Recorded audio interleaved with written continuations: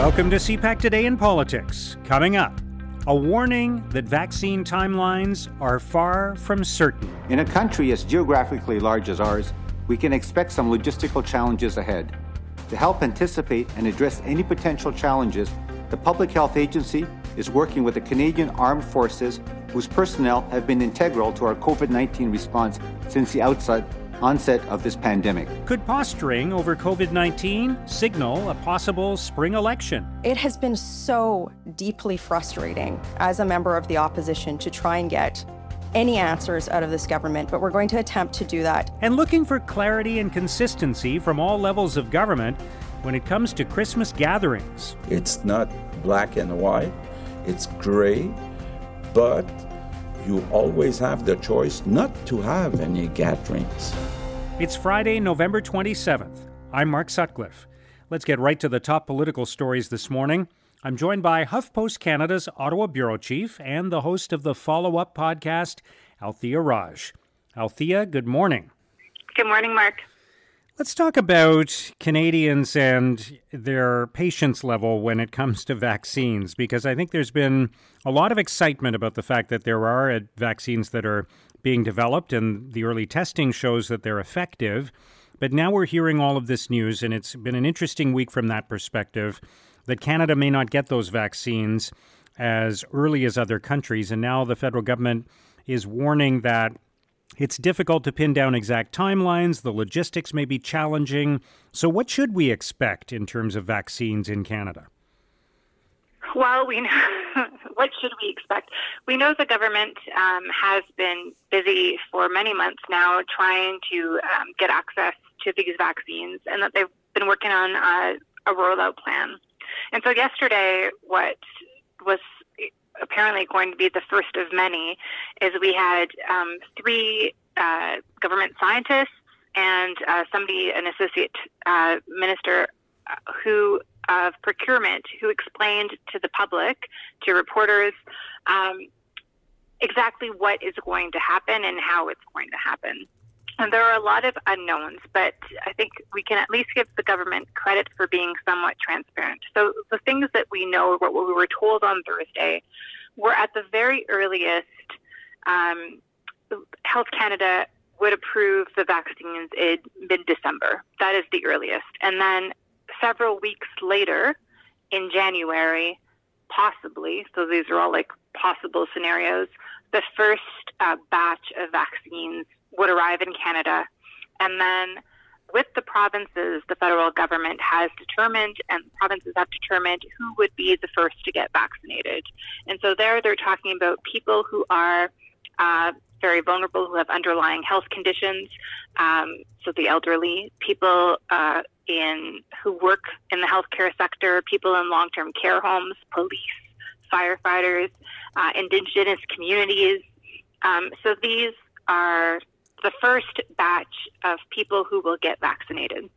The government has said that they expect 6 million doses for the vaccine, but you need 2 doses. So 3 million people could be vaccinated in the first wave, so in January of 2021.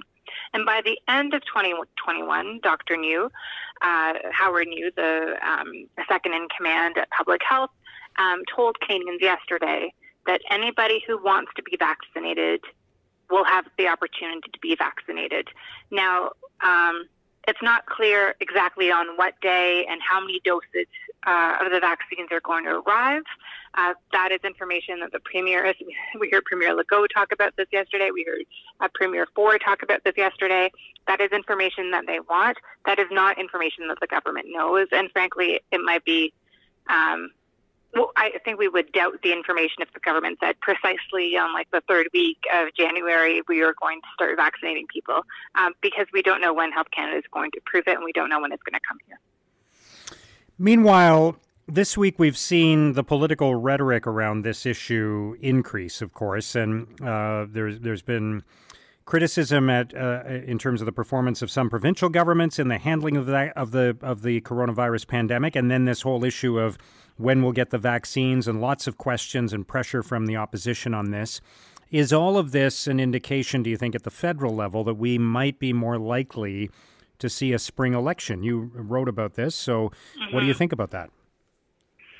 Yeah, so I have a podcast every 2 weeks. So last week we had a podcast about Erin O'Toole's first 100 days, which actually ended up being on December 1st, so next Tuesday.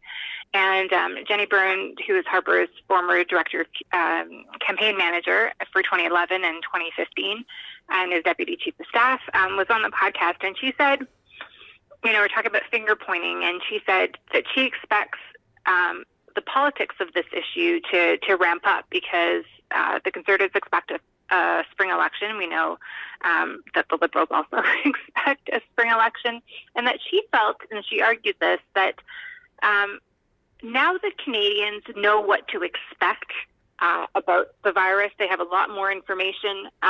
They're far more critical, and they expect so much more of their political leaders. And they're less likely to just go along with lockdown and very restrictive measures because of that. And she argued that this plays well for Erin O'Toole, or it can play well for Erin O'Toole. And I think that that's what we started seeing. Last week, the Conservatives were really focused on blaming the government for not deploying rapid tests early enough. Michelle Rempel-Gardner in the House of Commons was saying that, if only the government had home tests for people so that, you could test yourself before you leave the house to know whether or not you're contagious. And then people who are vulnerable would stay home and the economy would continue to survive and businesses would be able to remain open if infected people stayed at home. And she even wrote an editorial in the National Post over the weekend saying, the time has come basically to start blaming the Liberals for bungling this issue. And then Tuesday, the Prime Minister himself acknowledged in some ways giving the Conservatives a gift, saying, you may be watching the U.S. news where, their authorities are starting to vaccinate people in December, but that's not going to happen. That's not going to happen here. We don't have the manufacturing capacity to do these, to manufacture these vaccines, and it's natural that countries that do have the ability to do so be vaccinating their own citizens before they start fulfilling orders.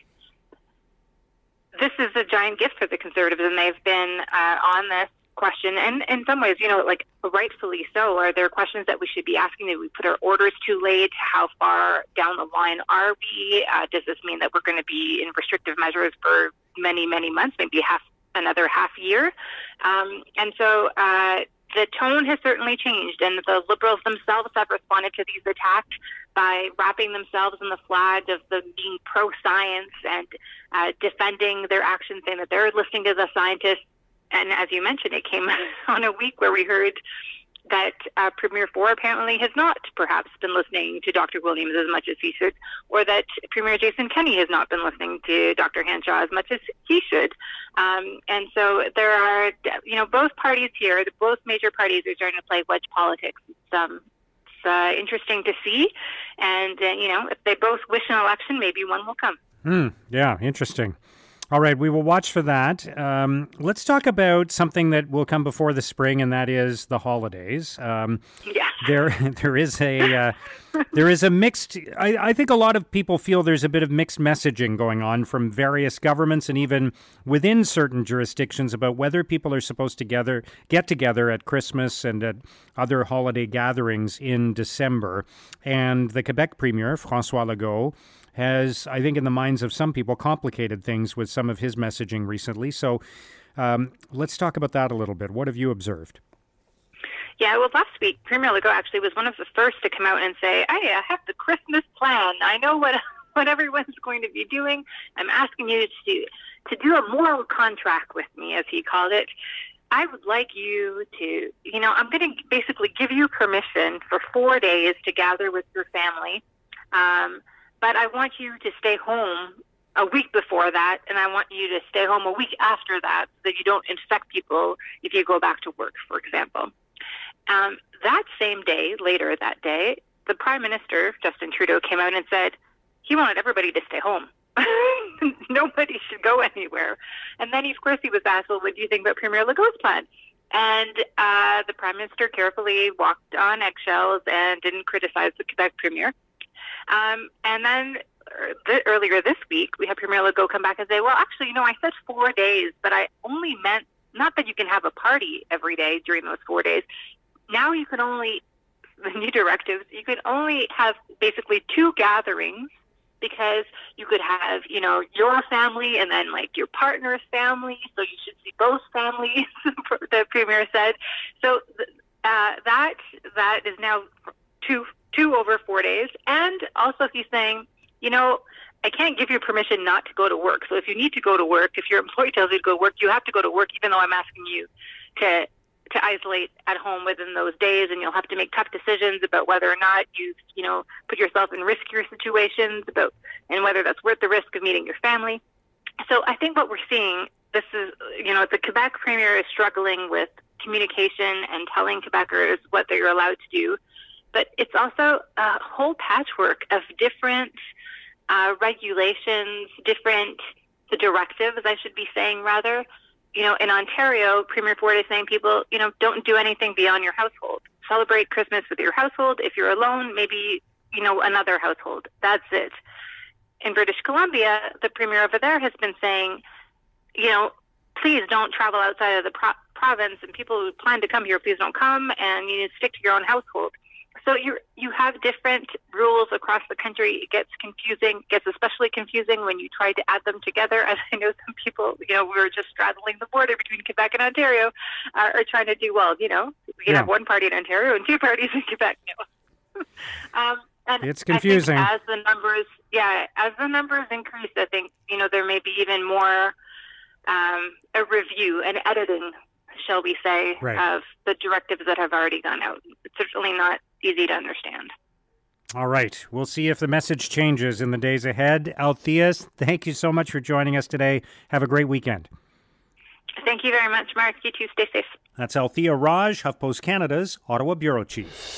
Continuing to consult with the experts in terms of doing it, I would say, in the typical Canadian way. It's all about vulnerable populations, but also trying to be equitable and covering a large country. Now, here's what political columnists and commentators are writing about today. In an editorial, the Toronto Star argues governments can't afford to come up short on COVID-19 vaccines. The Star writes, no doubt there will be hiccups along the way, but any government that comes up short in acquiring, distributing, and administering vaccines will be mercilessly judged by its citizens and will deserve to be. That applies to both the federal and provincial governments. Ottawa can set a tone and roll out whatever money is needed, but it's up to each province to enact the health policies that make a difference on the ground. In the Globe and Mail, Mike Medeiros, Danielle Bélan, and André Lecour argue overriding the provinces on COVID would cause long-term harm to Canada. They write, calls to have the federal government impose uniform national measures at this point, which implicitly depict the federal government as being above the provinces, pervert Canadians' perceptions of their country, and they ultimately weaken our federal culture. Canada is not a country in which the central government is hierarchically above the provinces. Rather, Canada is a country in which the federal government and provinces govern in partnership. At National News Watch, Glenn Pearson considers government response to the pandemic. Pearson writes, in a heightened political season, Canada's political parties have remained relatively restrained when it comes to crass politics. Yet the politically ambitious are chafing, weary of towing the line of collaboration for the sake of public health and safety. So far, we have found not only consolation, but a deeper sense of human value in these past months. We now require a politics capable of building on that shared purpose instead of sacrificing it for the sake of power. Now, here's what's coming up on Canada's political agenda. Federal Agriculture Minister Marie-Claude Bibeau will speak to reporters this afternoon after the annual Federal, Provincial and Territorial Agriculture Ministries Conference. CPAC's Martin Stringer has more on what to watch for. Mark, Marie-Claude Bibeau will be joined by federal, provincial, and territorial agricultural ministers at 4:30 Eastern Time via video conference to talk about the wrap-up of their discussions at this annual meeting. As always, there are lots of topics to discuss when it comes to the multi-billion-dollar agricultural sector. First and foremost on the agenda is farm credit and financial aid to parts of the sector that were and continue to be particularly hurt by the COVID pandemic. Another issue which has come up in the past few weeks is the decision by some of the country's biggest supermarket chains to impose new fees on their suppliers, food producers, right in the middle of the coronavirus pandemic. Ms. Bibeau has said that she was angered and disappointed by the company's treatment of food producers, so we'll see if there's any action coming out of this conference. And lastly, there will be more discussion about the agricultural sector and concessions that the federal government has and continues to make in new trade deals, including a permanent new Canada-United Kingdom trade deal, which still has to be negotiated. Thanks, Martin. Also today, the Prime Minister will speak with the media to provide an update on the COVID-19 situation. And that's CPAC Today in Politics for Friday, November 27th. Tune into Primetime Politics Weekend on CPAC for coverage of all the week's events. Our podcast returns Monday morning. Have a great weekend.